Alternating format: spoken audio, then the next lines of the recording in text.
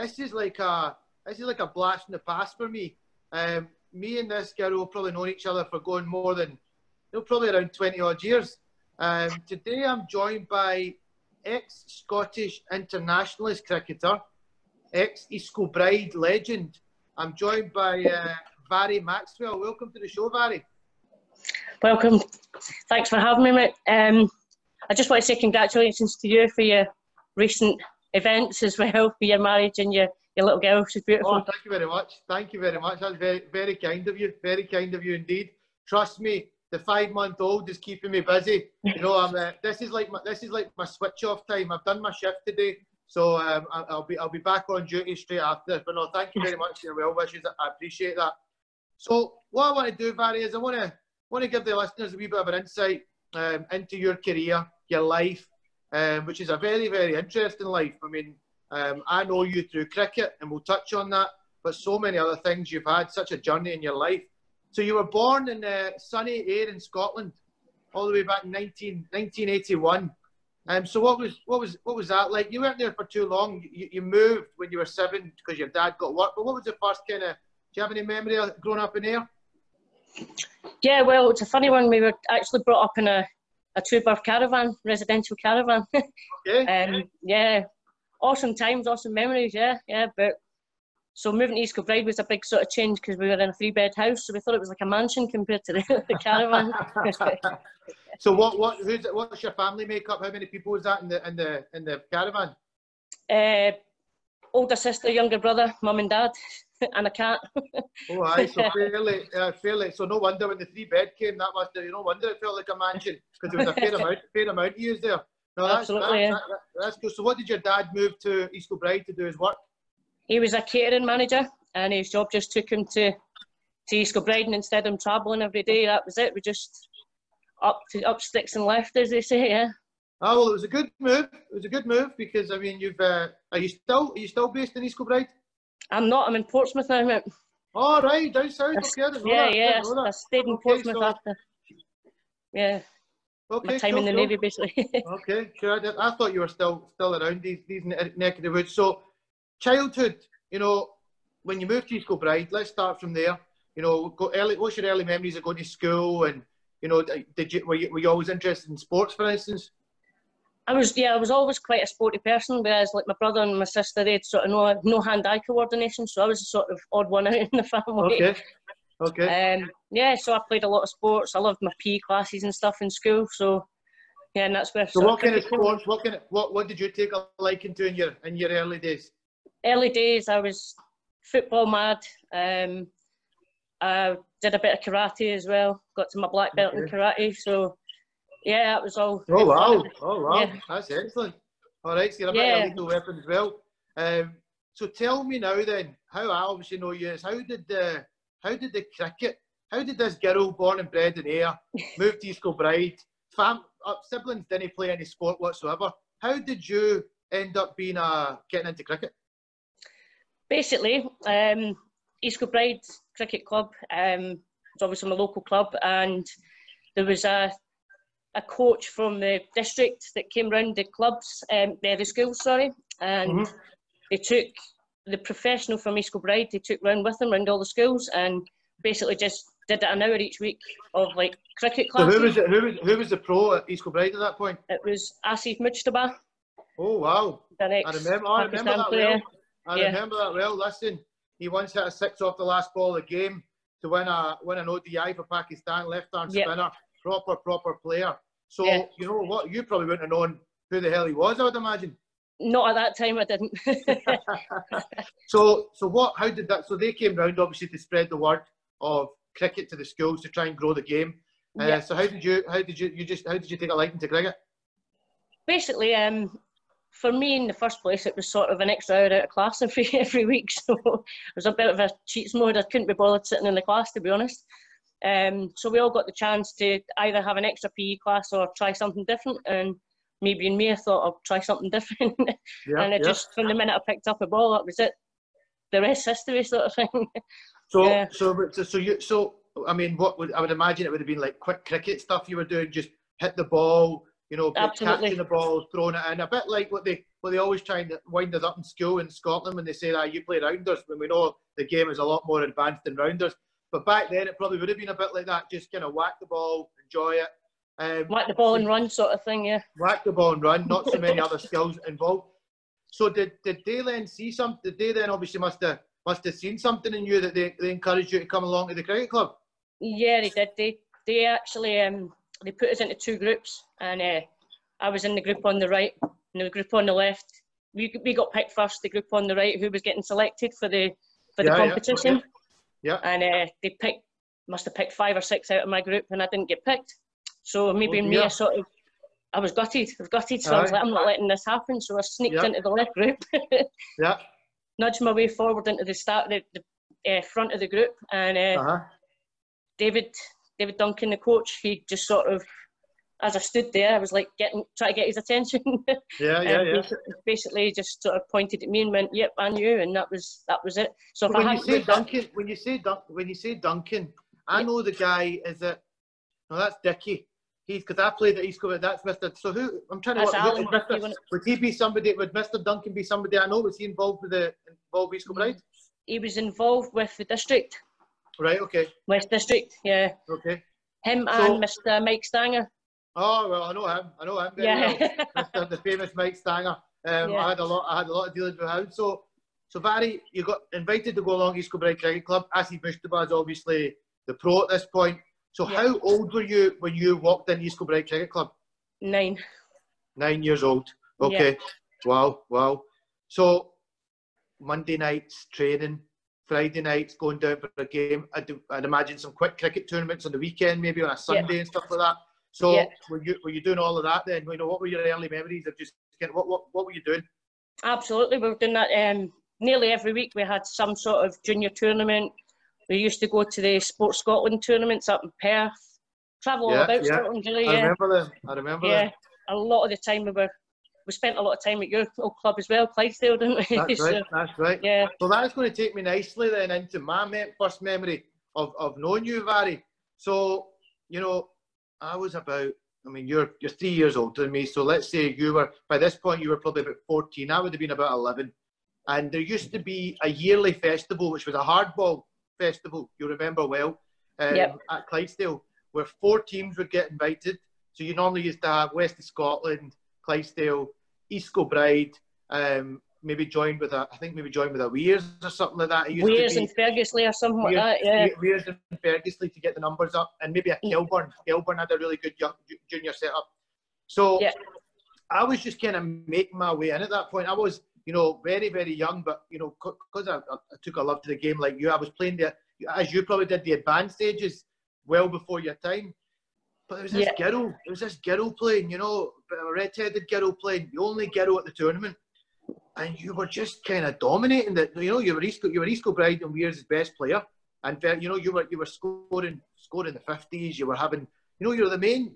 And I couldn't I'll be honest, no discrimination now, because at the end of the day, women's cricket is so successful and so many women sportsmen. But at 11 years old, I never really understood this shit. I maybe was still at that stage where you're a girl, you can't do that, which I'm sure you faced a lot of. But tell me, what, where did the confidence? You must have always been up against it, playing against boys. To be fair, I think that's where the confidence came from. Do you know what I mean? You probably the lads that had that sort of attitude made me more determined, sort of thing. So I think that's maybe what just boosted my confidence. Like, now you're not going to stop me, sort of thing. So I just kept going for it. So that's probably about it. Yeah, you always had a bit about you. So you tell me about some of the run-ins you might have had in those days with some of the boys. Oh, wow. Oh, I had the likes of Gareth Urquhart to deal with. Do you know what I mean? And I was his captain for about 7 years in total. And I tell you, I could have choked him on many occasions. But I didn't. I kept my cool. I used to get slated all the time. I'd get slated by the opposition. I'd get slated by my own team. Do you know what I mean? But as I said, that just sort of made me more determined. But I think the proof was in the playing. Do you know what I mean? So if anyone wanted to sort of argue against it, then that's all right. Wait till I bowl at you. Wait till I'm facing you bowling. Do you know what I mean? And then we can argue it out then. So I think it sort of I think I got a bit of respect for doing that. Do you know what I mean? And just keep my mouth shut and just getting on with it. And yeah, because I've got a bit of a mouth when I want to have, but I thought there's no point in that. Just play it out and see what they say after. So yeah. Do the talking with your back. Do the talking exactly, with the ball. Exactly. That'll shut a few people up. It did shut a few people up, to be honest. Yeah, and that's not only in the juniors. I seen it firsthand. I mean, I can vouch. You know, it was. You know, we're friends on Facebook, and you know, we had a chat a few weeks ago. You obviously would let me know that you've been enjoying the episodes, which is awesome. And you know, that's all those years ago. I can really say that you were the first girl in my life that I seen play cricket very, very successfully and dominate against the boys. So that leads us into, you obviously were a talent. You obviously could hold your own. Tell me about, I mean, early days, you know, talk to me about kind of around 1994, I believe you had some district trials. I did, yeah. Basically, it was in November, during the winter, we were, I think it was over west of Scotland way. And we had indoor trials, and there was another boy, John Mostyn. Don't know if you remember John, but John McCrossan. No, John Mostyn from East Kilbride. Okay. The two of us, we were the only ones selected from our cricket club to go for the trials. Okay. And basically, what happened was at the end of the trials, you get a little sort of debriefing type thing, and John was told, "You're not good enough, but we'd like to come back next year. Try again next year." So I was like, a bit gutted for John. Then he came to me and said, "You are good enough, but because you're a girl, you're not going to get selected." So I was like, that doesn't make any sense. So I remember Big Brian Campman, he was there with us, and we were going to be back in the car, and he's like, "Just tell me exactly what was said." So I talked him through it, and he's like, "No, I'm not having that." So obviously he got home, had a think about it, and just a funny old thing was we happened to have a journalist in the cricket club and worked for the East Kilbride News, and basically he did an article in the East Kilbride News which went sort of viral in the day, and it ended up all over the international papers, all over the national papers, and it was just hectic, man. Yeah. Big Brian loves a star. You had the right guy in your corner there. He loves a star. So you went from being, you know, wee Varry from East Kilbride to the News. You know, everyone's probably, and you probably inspired quite a lot of other girls at that point, because there wasn't many girls playing cricket when you first started. I mean, how many girls did you know that were playing at your time?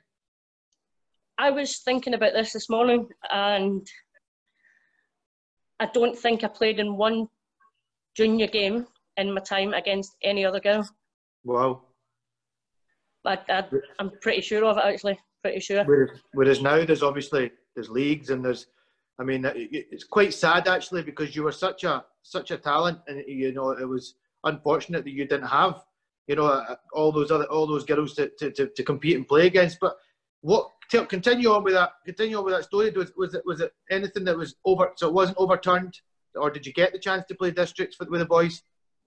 I got an apology letter from the district, and basically I got a couple of sort of trial matches, but I think it was just to say that that's it. I've sort of been there and done it, and it never went any further after that. So yeah.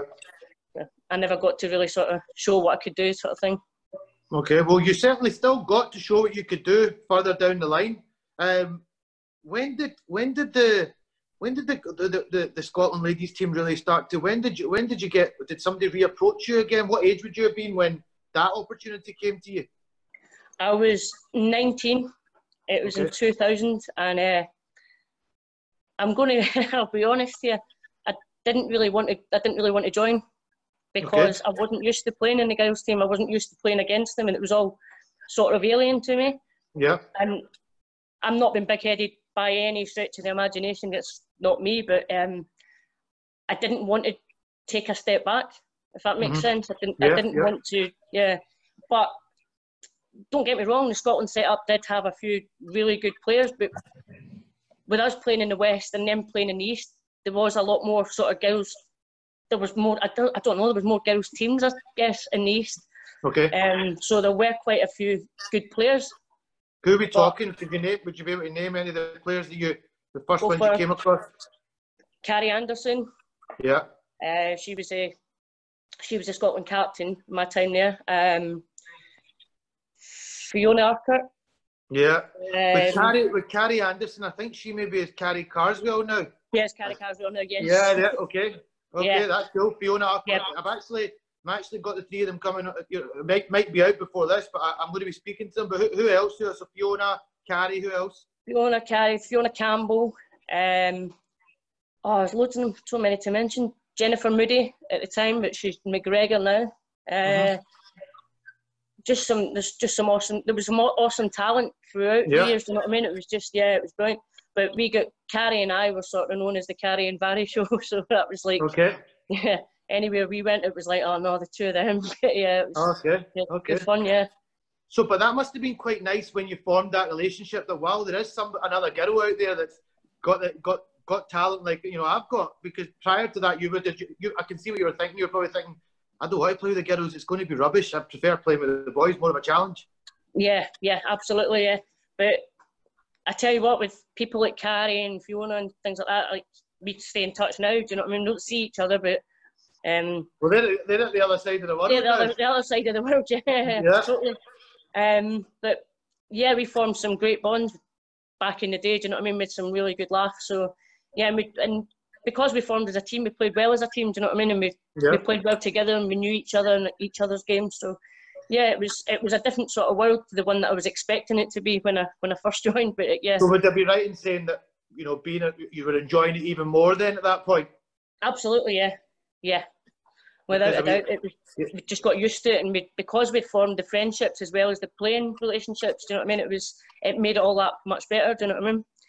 Because I think the boys would have constantly been a nightmare because you were better than half of them, so they constantly probably wouldn't have liked you because it was like, oh, the jealousy factor that she's better than us, So at least with the girls, they probably loved you for who you were and enjoying that you were a great player. Yeah, I would say so. Yeah. Because you always have that sort of 2 or 3 in a team that are that little bit better. Do you know what I mean? But we stayed with the Scotland setup. We trained so much together that we just got better as a team and as a squad. So, and I think with that as individuals, you get better, don't you? So I think with our setup, we all bonded that way. So I didn't miss playing with the blokes at that time. Yeah, no, I can imagine. No, it sounds like more fun already. I mean, who wants to be in a smelly changing room with a bunch of smelly, the boys, Yeah, I would imagine this was a lot nicer for you. And that's not me discriminating against women or guys, but at the end of the day, there isn't mixed sports teams. There is in some sports, tennis, etc. But cricket has never been done. So, it's probably suited you better. It was the right time for you in your career to make that plunge. And I'm really happy that it was in place because now the Scottish women's team and everything is a proper structure in place now. Women's cricket, there's World Cups, there's all sorts. Yeah. So I want to talk to you about some of your career highs. One in particular, you once bowled a spell against Durham. I mean, bloody hell. 1 for 8 off 10 overs. I can't imagine they touched the ball very much. No, it was a good little spell, yeah. They were going to take me off after 4 overs and then bring me back on later on. And then I just sort of kept the run rate down and they said, no, just stay in there just now. And Where was the game? Where was the game played? It was in Florida, the area of Florida in Durham. Okay. Yeah, that was a lovely day, but the figures just made it all that much better, do you know what I mean? So, it sounds like you've probably beaten the outside edge and stuff quite a lot because you probably deserved a few more wickets for a spell like that. Yeah, they weren't hitting anything. Do you know what I mean? It was frustrating. Tell me, what did you bowl? You bowled nice. Was it medium pace, right? Medium pace, yeah, a bit of swing, yeah. Very good, very good. Now you went on.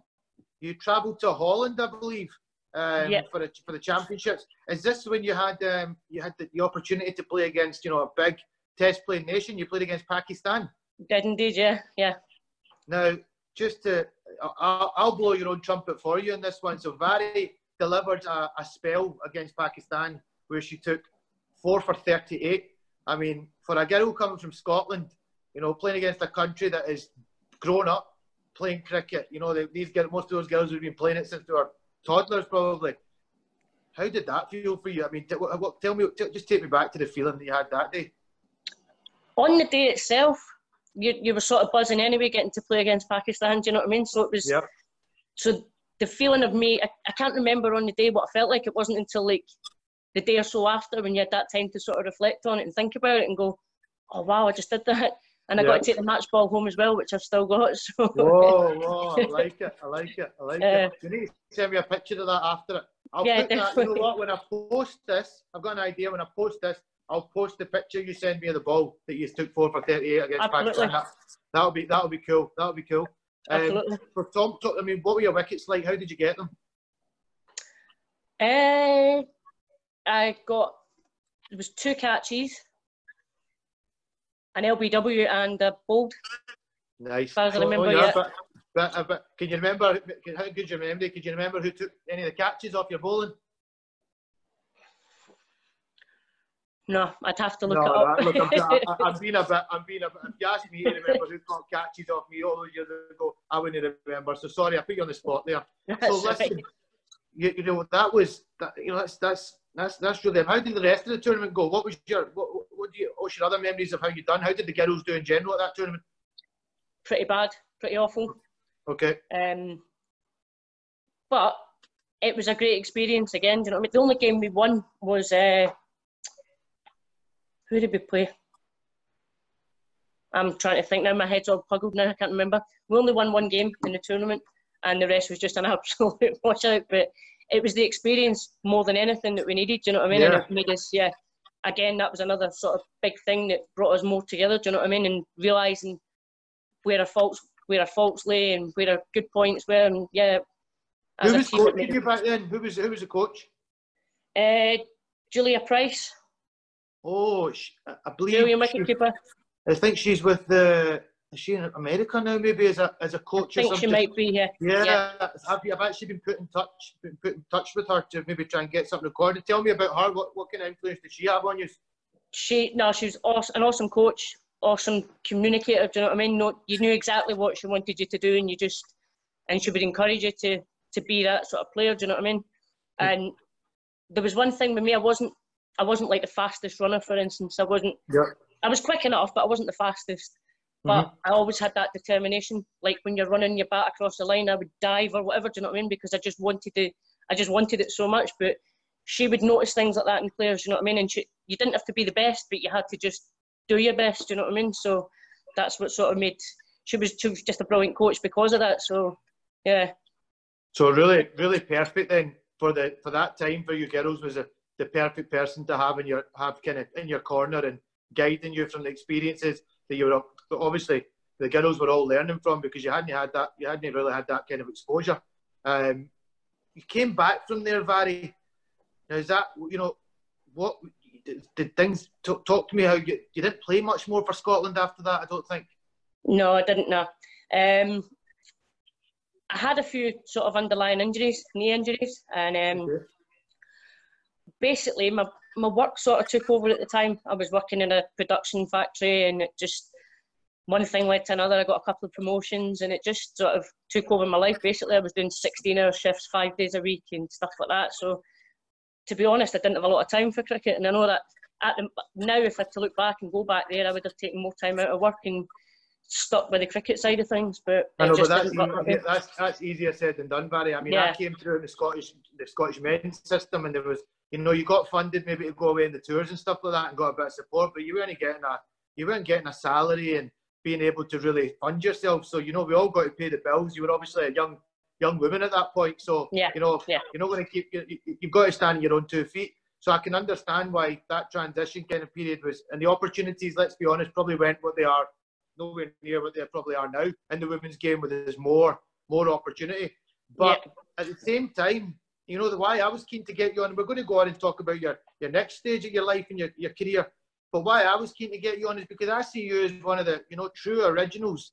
And I want all the girls and all the Scottish women and, you know, women around the world in general to hear the story of somebody that was very much involved with starting Scottish cricket. I mean, you mentioned Carrie there. She's obviously gone on to be a bit of a legend. She's now in New Zealand coaching, and you know, she's about it. She tells me she's about to take the New Zealand under 19 team to the World Cup. So look, I mean, it's amazing to see the heights. You know, I know sometimes that can be a bit sad as well, because that could have been you as well. But everybody's life goes in every direction. And in 1997, you took the big plunge, and off you went into the the British Army. Tell me how that came about. It was just something I always sort of wanted to do, serve the country, and because I had a bit of ambition with the sport and stuff like that as well, I knew that I would probably get to play a bit of sport being in the forces. Yeah. But that was sort of short-lived in the army because, again, I ended up with a knee injury, so I got discharged, medical discharge and basic training, basically. So that was short-lived. Out I came. What happened? How did it come? I was already, you were struggling with it, but they just got doing the. It was extensive training, yeah, extensive training basically, and it just my knee just gave in. So yeah. So how long were you with the army and training at that point? In total, about 7 months from start to finish. So very short career. How was that? I mean, how tough was that? It was tough at the time. It was tough, and I remember going back to live with my mum and dad, and hating every minute of it. Didn't want to go outside. Didn't want to go and get a job. I just didn't want to do the basic things. It was like, but eventually got back on my feet. Got back to work. Do you think that comes from the fact that you played sport at an elite level, then you went into the army? I mean, these are proper prestige things you're getting to do. Not everybody does that, and then to do a normal job, it's hard for sports people and people in the army and stuff. Do you think that's got a lot to do with it? Yeah, definitely. Well, to go and do it, I'm not the kind of person that could go and sit in an office or something like that. I've got to be up and about on my feet, doing like being sort of interacting and all that sort of stuff. But I found that pretty tough. Do you know what I mean? Just going into a normal everyday job. So yeah, later on I decided to take the plunge again. Yeah. So we'll fast forward a few. So basically, for the next 8-9 years, you were just trying. You were. Sounds like that was a bit of a starting a wee slope in your life where you were probably just trying different things out, and it wasn't really taking your fancy. Yeah, definitely. It was just boring for me. Do you know what I mean? There was no sort of motivation. It was just. And as I say, I got promotion a couple of times, and then I got to the level that I was going to get to, and I knew I wasn't getting any further in the job. So for me, that's just boring. Every day was just the same sort of thing. So then I decided to get myself fit again, get my knee back to, full fitness as I thought, and join the Navy. How did you do that? What was it? Was it kind of, did you go through like physio, or did you just do your own? I did mostly my own training. Yeah, did my own training because coming from playing a lot of sport anyway, I sort of was in control of, I knew what to do, I knew my limits sort of thing. And I just basically took about a year and a half, 2 years, and just got myself fit and knowing that when was the right time to take the plunge again. And that's exactly what I did in 2006, yeah.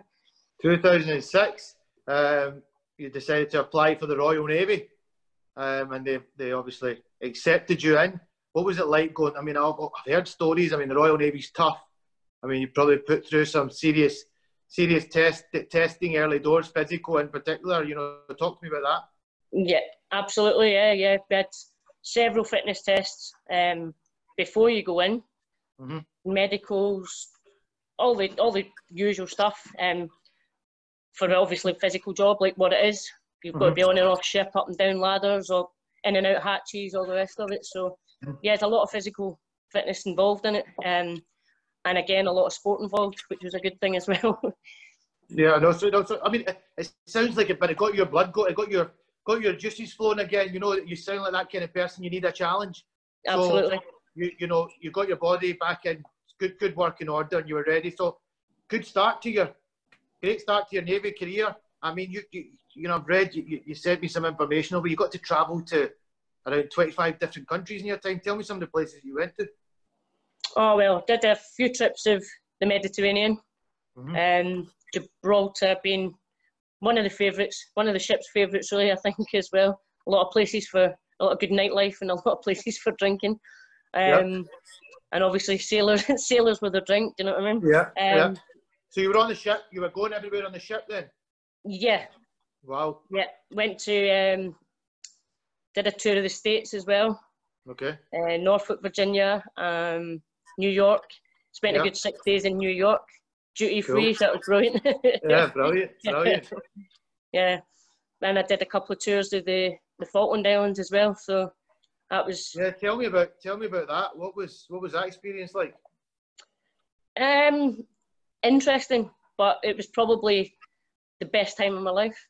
Some absolutely awesome people. I was on a fishery protection ship down there, and just a small ship. So I'd gone from like, an aircraft carrier with 950 people on it to a small ship with 38 people on it. So it was a massive difference. So it was basically like a little family. Do you know what I mean? And all the Falkland Islanders, they basically take you on as their family. Do you know what I mean? Every crew that goes down there, they just sort of adopt them as their family. So you're really well looked after. Do you know what I mean? And that was a lovely place. Probably the closest place to Scotland, being so far away. It just looks like Scotland.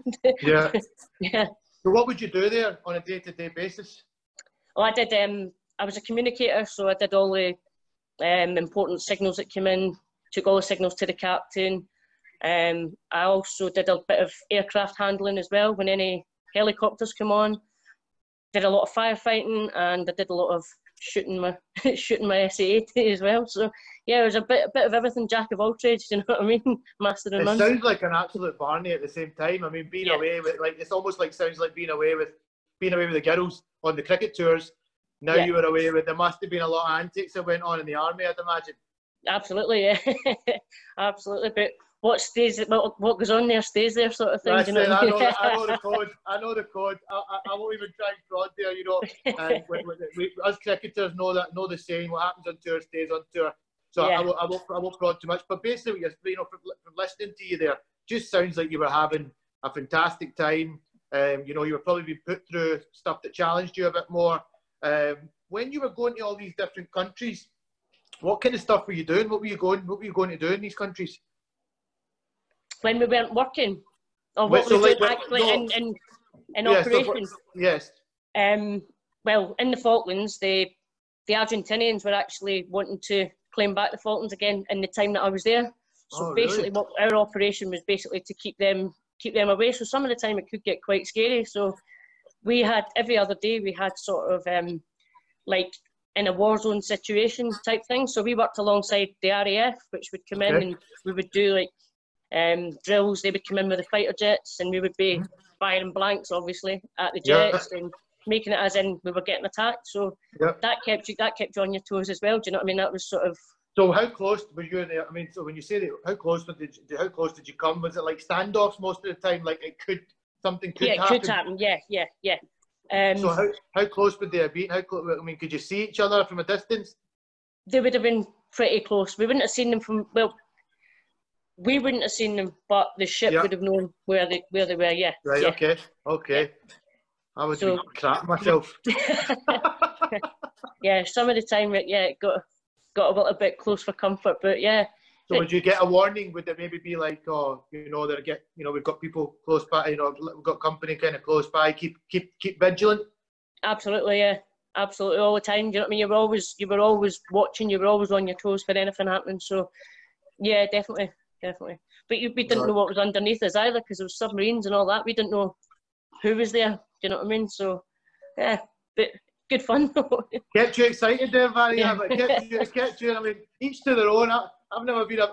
It's never been something that is. I was quite happy in a cricket field. You know, the scariest thing I would do is face a guy bowling really, really fast at me. that was enough. But the army and just the thought of, you know, you're a lot braver than me. You know, I couldn't. I don't fancy it. But no, look, it sounds like it was an amazing experience at the same time. And you around 2008, you were talking about the sport factor. Tell me about, you got to play for the Royal Navy in the inter-services tournament. Yeah. Talk to me about that.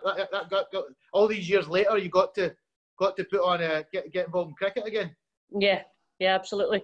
The coach was actually asking my PT staff in my establishment. He kept asking, "Can you get a hold of her? Can you get a hold of her?" And I wasn't that interested again, because I've been out it for so long. So I was like, yeah, I'll get in touch with him at some point. And it took me months. Then I thought, I'll get in touch. I'll do it, and I'll go for the weekend training. And I picked up a bat for the first time in years. And he had the bowling machine out, set it up. He said, I just want to give you half an hour in the nets just to see what sort of standard you're at. And I remember hitting like 2 or 3 balls, just absolutely drilling them. And he said to me, when was the last time you played? And I said, 6 years ago or something it was. And he said, if I could hit a ball like that after 6 years of not playing, And I was like, that might be a good thing then, do you know what I mean? He said, I'm not being funny, but you he said, I'm not letting you go again, do you know what I mean? You're staying with us. But yeah, that was a bit of a compliment. So yeah, that was it from there. That was me again, sort of the rest is history again, do you know what I mean? Tell me about the tournament. How did that work? How did that tournament work? Basically, you play against the RAF, you play against the Army, they play against each other. The winners obviously get to the final, and then so we played against the RAF, we beat them. Played against the Army, beat them. Then the Army played the RAF, the Army beat the RAF, and then we did the final playing the Army, and we beat them. So yeah, and it was the first time ever. So we won the inter-services that year. And what's that? First time in history. Yes, yeah. Wow! Talk to me about your performance. What did you do? Any standout performances? Not anything standing out, no. But all round, probably just pretty average all round. But maybe that's just what brought into the game. Do you know what I mean? I stopped some runs. On the field, I'd probably a blinder on the field, to be honest. My bowling and batting didn't really stand out, but my fielding was just spot on then. Back with point, you know what I mean? Just bouncing around. No, but okay, so you maybe didn't blast any 50s and take 5-fers, but I'm sure you still held your own. You were only picked for no, and if your team went on to win, you must have been more than holding your own. Yeah.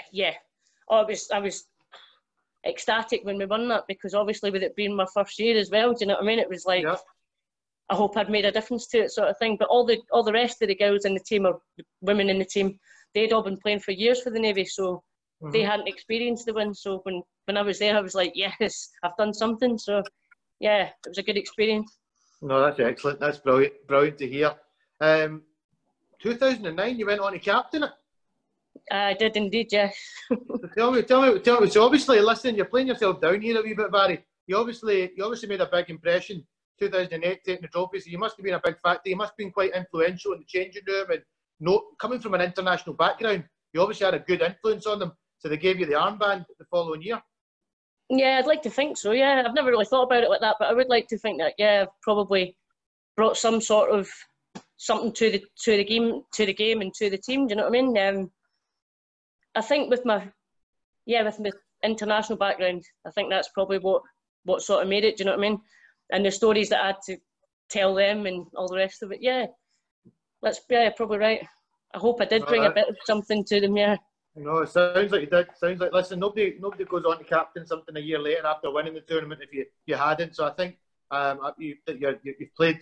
That's something for you. So if you're ever telling a story down the line, you were a legendary captain that led you through after a title win.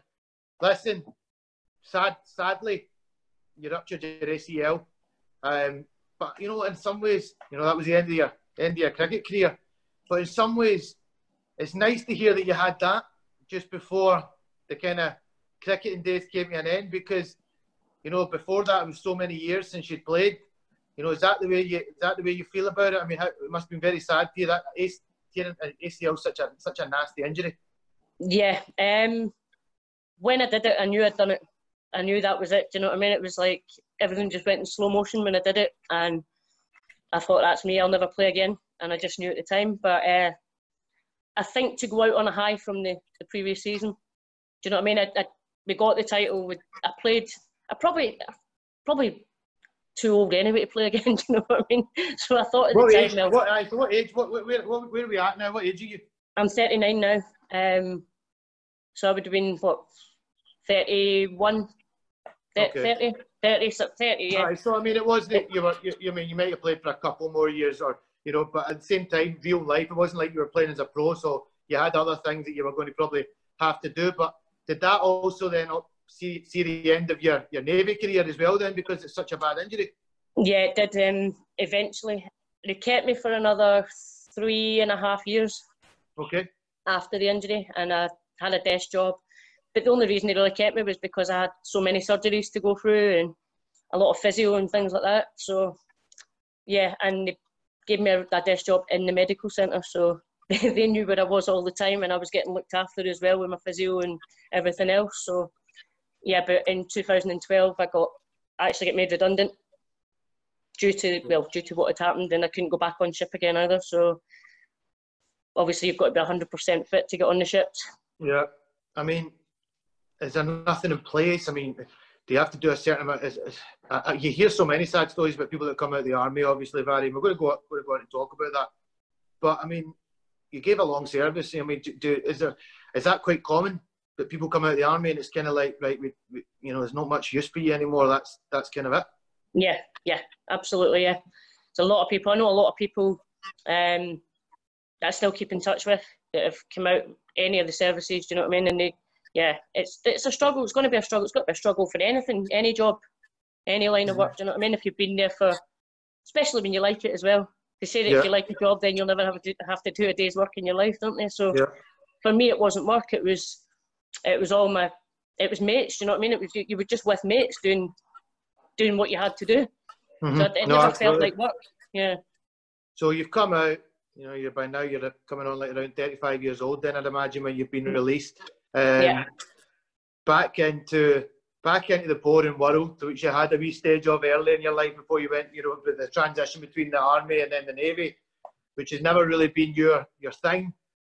Again, is it safe to say that you struggled coming into kind of civilian life? Yeah, really. At first, I thought, I'll be all right. I've got a load of experience. I'll get a job. I'll do this. So just crack on. But unfortunately, it didn't end up that way. Basically, I didn't want to do anything.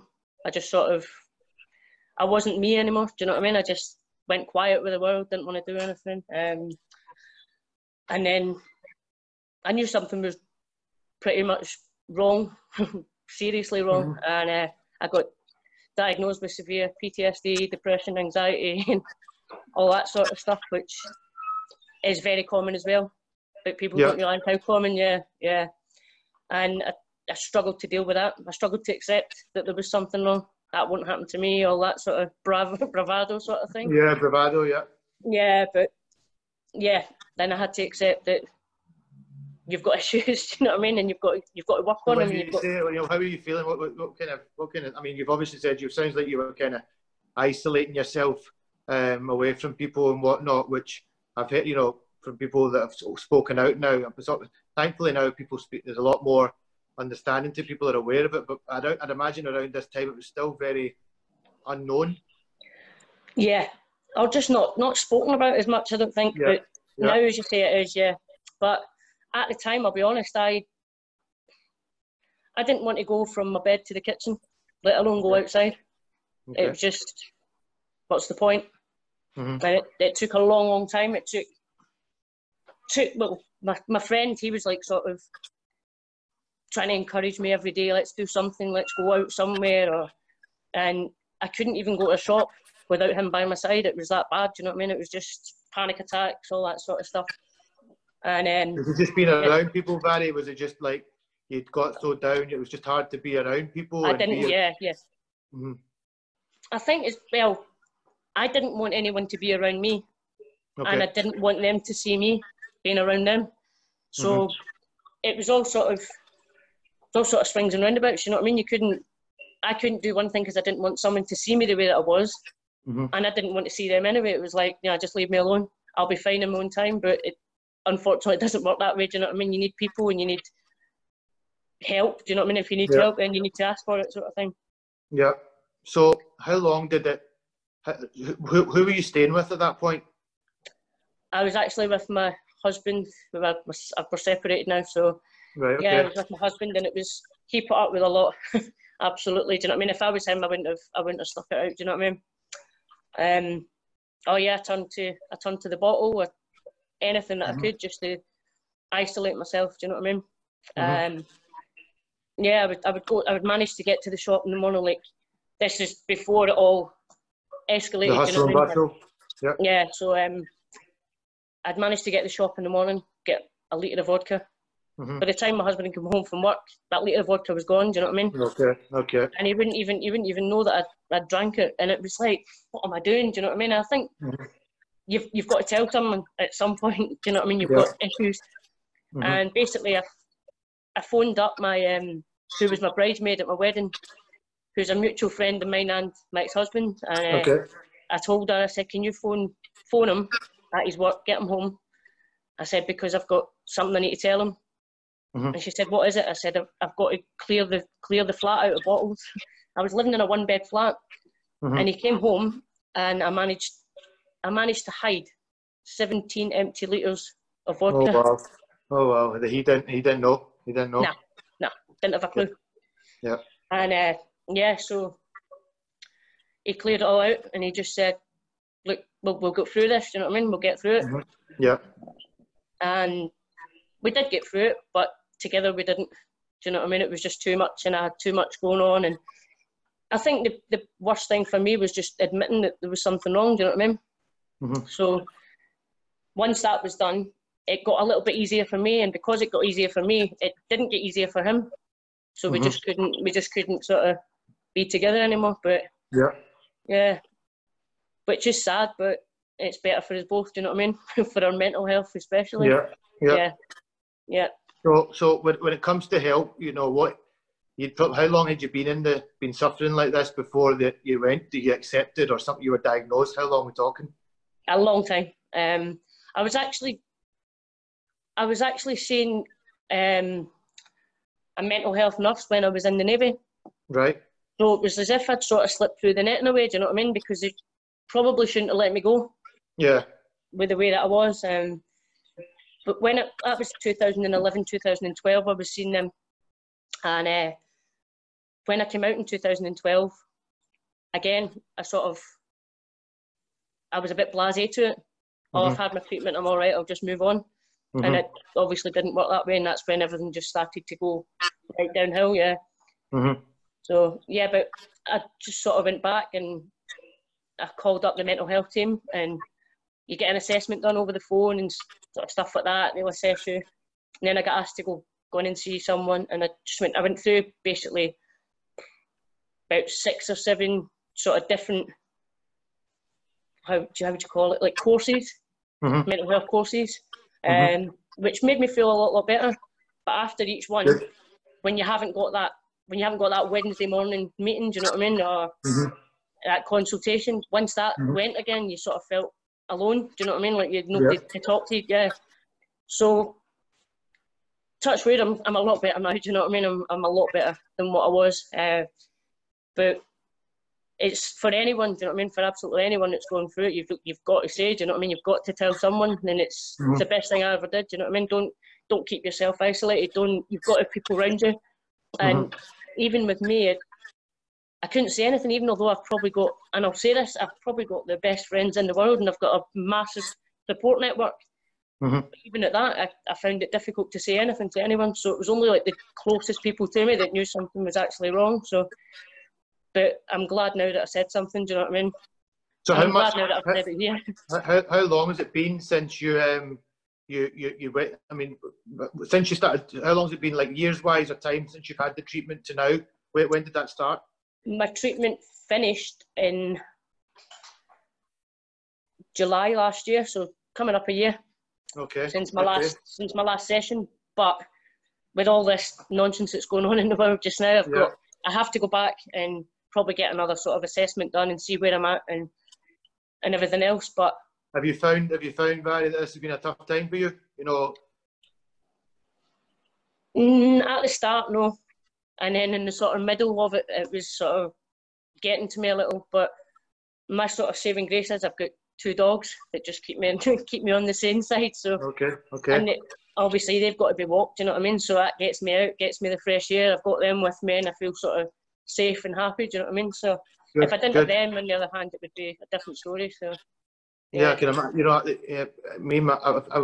been saying to my wife quite often, you know, we've at least we're at home together. We've got a 5-month-old that's keeping us very, very, very busy, as we mentioned at the start. But I have thought a couple of times about just people that are totally alone. Because I started getting cabin fever. We were starting to get on each other's nerves a little bit because it's just the 2 of you at home, and it starts to take its toll. But then every so often when I'm going to the shops and something, I can tell sometimes the people that are probably alone, I always felt like, you know, I want to speak to them and I say, you're right. You know, and I try to be quite a friendly chap when I'm walking along the road, how you doing or whatever. But because everybody had the fear, everybody's been like totally staying clear of each other. So it's been really strange. It's only maybe in the last week or so you probably find the same thing. Down south, I know, has been a little bit ahead of us, but the people are starting to kind of slowly get back to normal.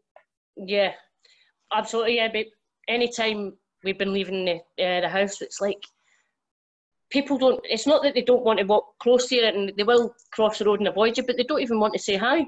Yeah, and no, that, that's for what I me, mean. I'm like, we're not going to catch it from over the road. Do you know what I mean? Yeah, you can say hi yeah. and you can wave. Do you know what I mean? Yeah, no, absolutely. I feel the same as you. I feel the same as you. It's like some people are really like, it's like, you know, they're 20 metres away from you. I mean, I don't think I can.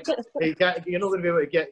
You're well out of distance. But again, I think it has been a scary time for people. People are freaked out because people are dying. It's like, you know, people are totally on edge. Yeah, definitely. I've seen people driving past in the car on their own with a mask on, and I'm thinking, what are you going to catch in your car from yourself? It's bizarre. I think this might become a bit of a fashion thing now. To be honest, you know, all these companies now. There's companies making the stylish ones and this and that. You know, anything to try and make a few bob. It's, exactly. you know, it's crazy times. But look, where are you now? How are you feeling in yourself now? What are you doing with yourself these days?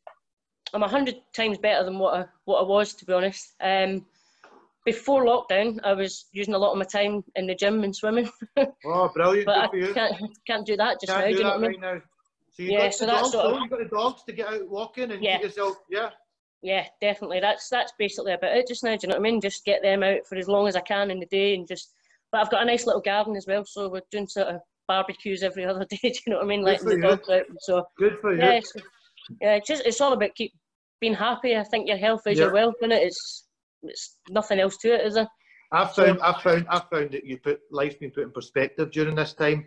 The stuff that we take for the simple things that you take for granted, they mean so much. You know, just your dogs, for instance. I mean, you probably always liked your dog, but during this time, you've probably just thought, how lucky am I to have these two dogs? You know, but they're my saving grace.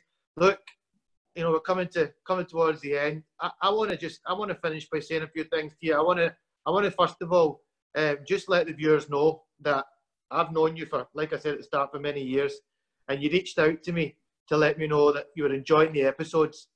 And I'm going to say this because I think you're extremely brave. You obviously, you know, you've achieved some great things in your life, Harry. You've achieved some fantastic things in your life, stuff that you should be really, really proud of. You played cricket for your country. Not many people get to do that. Thank you. You went into the army, you went into the navy. You know, these are amazing achievements. And you know, you've been through a lot of tough times in your life, and for you to come on here and speak your story and talk like you have with me, you know, I'm very proud of you, very, very proud of you, and you should be very proud of yourself. I wish you nothing but the best. You've got a friend in me. If you ever want to drop me a text or pick up the phone, I'm always there to have a chat with you. Thank you, mate. I appreciate it. I wish you nothing but the best in your future. And listen. Well, you know, something, you just keep your head up, keep doing what you're doing. Don't forget, if things get tough again, to make sure you get help. And I think you're going to inspire so many people with this video. And I hope I can get this out to as many people as possible. And I hope you inspire loads of people to seek help. You know, we've got Tyson Fury out there. He's a massive ambassador for people struggling with mental health. The heavyweight champion of the world. If he can suffer with something like this, you know, we can as well. Exactly. Yep. So all that bravado stuff that you probably bottled up for thinking, I need to get on with it. That old Scottish, dust yourself off, get on with it. Well, you know, it's good that people like yourself are coming out. And again, I'll say this, I'm really, really proud of you. And thank you for coming on my show. I'll get this out really quite soon. And, you know, you're going to have something to share with all your friends, all your family. And I'm sure they're going to be really proud of you as well. Thanks so much, mate. Thank you. You're welcome. You take care of yourself. And you, and all the best for your career. Thank you very much. Thanks, Take care, Barry.